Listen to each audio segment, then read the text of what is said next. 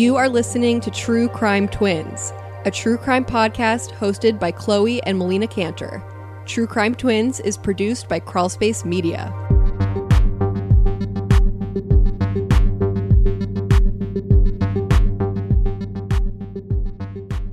Hello and welcome back to True Crime Twins. I am one of your hosts, Chloe Cantor. Unfortunately, it's just going to be me today. I recorded a great episode, if I do say so myself, with Melina yesterday, and unfortunately, when I came here on my computer to edit today, which is January 27th, so the day before press time, there were some audio issues with the episode. Melina is currently at work. She's nursing it up, slay, girl boss. And I'm going to have to fly solo, so I'm sorry that it's just going to be one true crime twin today. But I really didn't want to just skip over this episode because it's a case that I really wanted to use our platform to discuss. It is that of the untimely death of 23-year-old Lauren Smith Fields of Bridgeport, Connecticut. Lauren was a cosmetology student. She died on December 12th, 2021, in her apartment on Plymouth Ave in Bridgeport. So this is a very recent death. Lauren was a graduate of Stamford High School in Connecticut, and she was a track star. She was, at the time of her death, attending Norwalk Community College to be a cosmetologist. She was already kind of showing her skills in cosmetology on her YouTube channel. And I'm not exactly sure how the channel's pronounced, but it's 4 words. First word bomb, second word WI, the next word is CA, last word bag. So I'm not even going to try to pronounce it. I don't know exactly if those are abbreviations, but that's her YouTube channel. She did hair tutorials. She would show how to dye and apply wigs. She was also an influencer with a decent following on Instagram and on TikTok. I believe that since her death, her TikTok might have been deleted, and some of her YouTube videos have been deleted. I don't know why or how, but you can still find some of her content in her Instagram, I believe is still active. Lauren was an absolutely gorgeous young lady. She was a Black woman. Lauren was full of potential. She was an avid traveler. Based on her Instagram, she had visited London, Rome, Jamaica, Hawaii, Puerto Rico, and the Dominican Republic. Her profile shows a stunning, vivacious, confident, fun-loving woman who really made the most out of her life. And she honestly looks like she could have been a model. Just absolutely stunning. 6 days before her death, Lauren made her last Instagram post where she posted a series of selfies with the caption, "Self-destructive." Emergency responders were called to Lauren's apartment by an older white man whom she had met on Bumble, which is a popular dating app known for its formula where women make the first move. Men don't send the first message, women do. So it's appealing to some women. This man reported that Lauren was unresponsive. First responders arrived and Lauren was dead. Despite Lauren's family's concerns about this man, the police did not detain him for questioning. Initially unnamed, this man was called a, quote, nice guy by law enforcement, according to Lauren's brother, Lakeem Jeter. They told him that they were not suspicious of the date and that he needed to be investigated, which the family took great issue with. It has since been revealed that law enforcement failed to collect evidence from Lauren's apartment, in addition to not questioning the man that called it in. Lauren's parents have both commented to the media that detectives in charge of her case have been arrogant, uncommunicative, and condescending toward them. Lauren's mother actually wrote a detailed email to the Bridgeport Police Department citing her concerns and received no response. Bridgeport Councilwoman Maria Pereira publicly implored the department to respond and to apologize to her family. It has since been revealed that the police didn't even call Lauren's family to inform them of her death. They couldn't reach her for a few days, and they were concerned because Lauren was planning on hosting a holiday party at her home. She wasn't responding to messages. They showed up at her apartment, and there was a note on the door from the landlord to call if they were looking for information or trying to contact Lauren. And that's how they found out. So standard procedure clearly wasn't being followed there, and they also felt that the department was being racially insensitive toward them. Once the media started picking the story up slowly, the police released a statement stating the following: "The Bridgeport Police Department takes these concerns very seriously. The command staff of the Detective Bureau is reviewing the handling of the case to ensure that best practices were and are being followed. It is imperative to note that the death of Lauren Smith Fields remains an ongoing investigation. Our department extends its deepest condolences to the family of Lauren." So that's the statement. It's unclear whether Lauren's mother actually ever received a personal response to her letter. A few media sources picked up this story after the family reached out, and then it kind of blew up on TikTok, which is how I actually heard of it. I didn't hear about it from the news, even though I'm from this area. I heard about it on TikTok, and a campaign was initiated to call the Bridgeport Police Department, implore them to investigate this case, and even ask them what they're doing. And at least from what the comments said, they were inundated with calls from the public. These statements and subsequent actions really weren't taken until there was this public outrage and outcry. Initially, the Office of the Medical Examiner didn't release the ruling of Lauren's cause of death. It was likely that the manner of death was not ruled a homicide because of the family's reaction.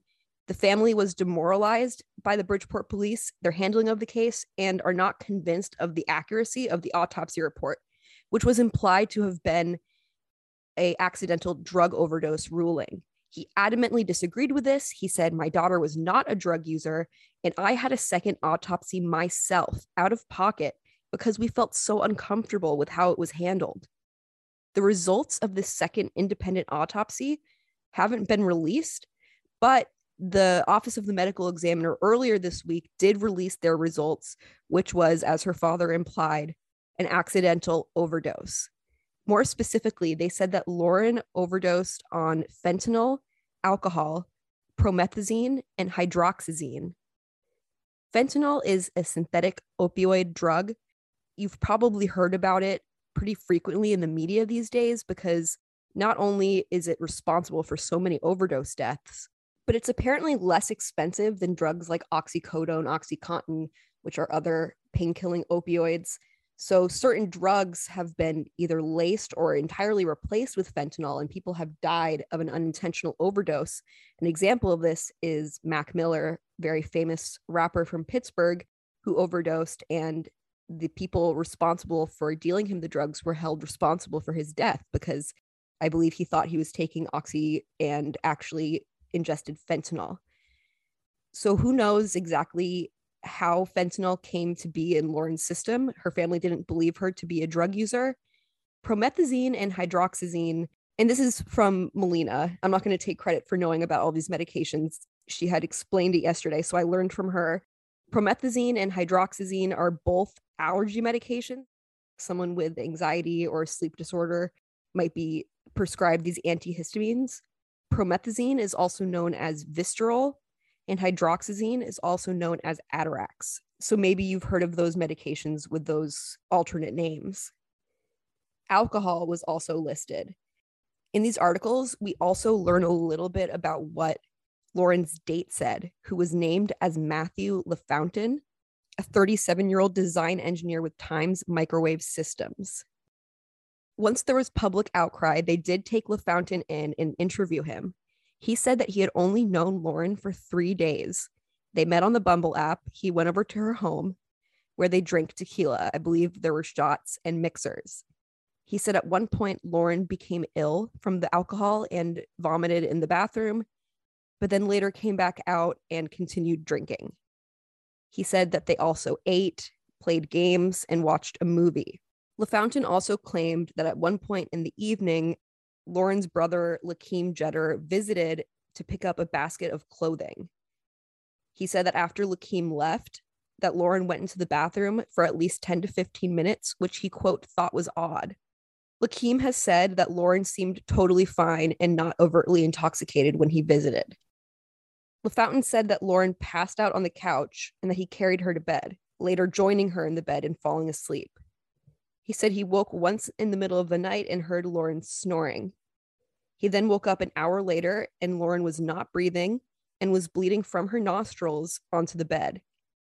According to the police report, LaFountain was incredibly distraught, crying, trembling, when he had called this in and according to the observations of the first responders that arrived.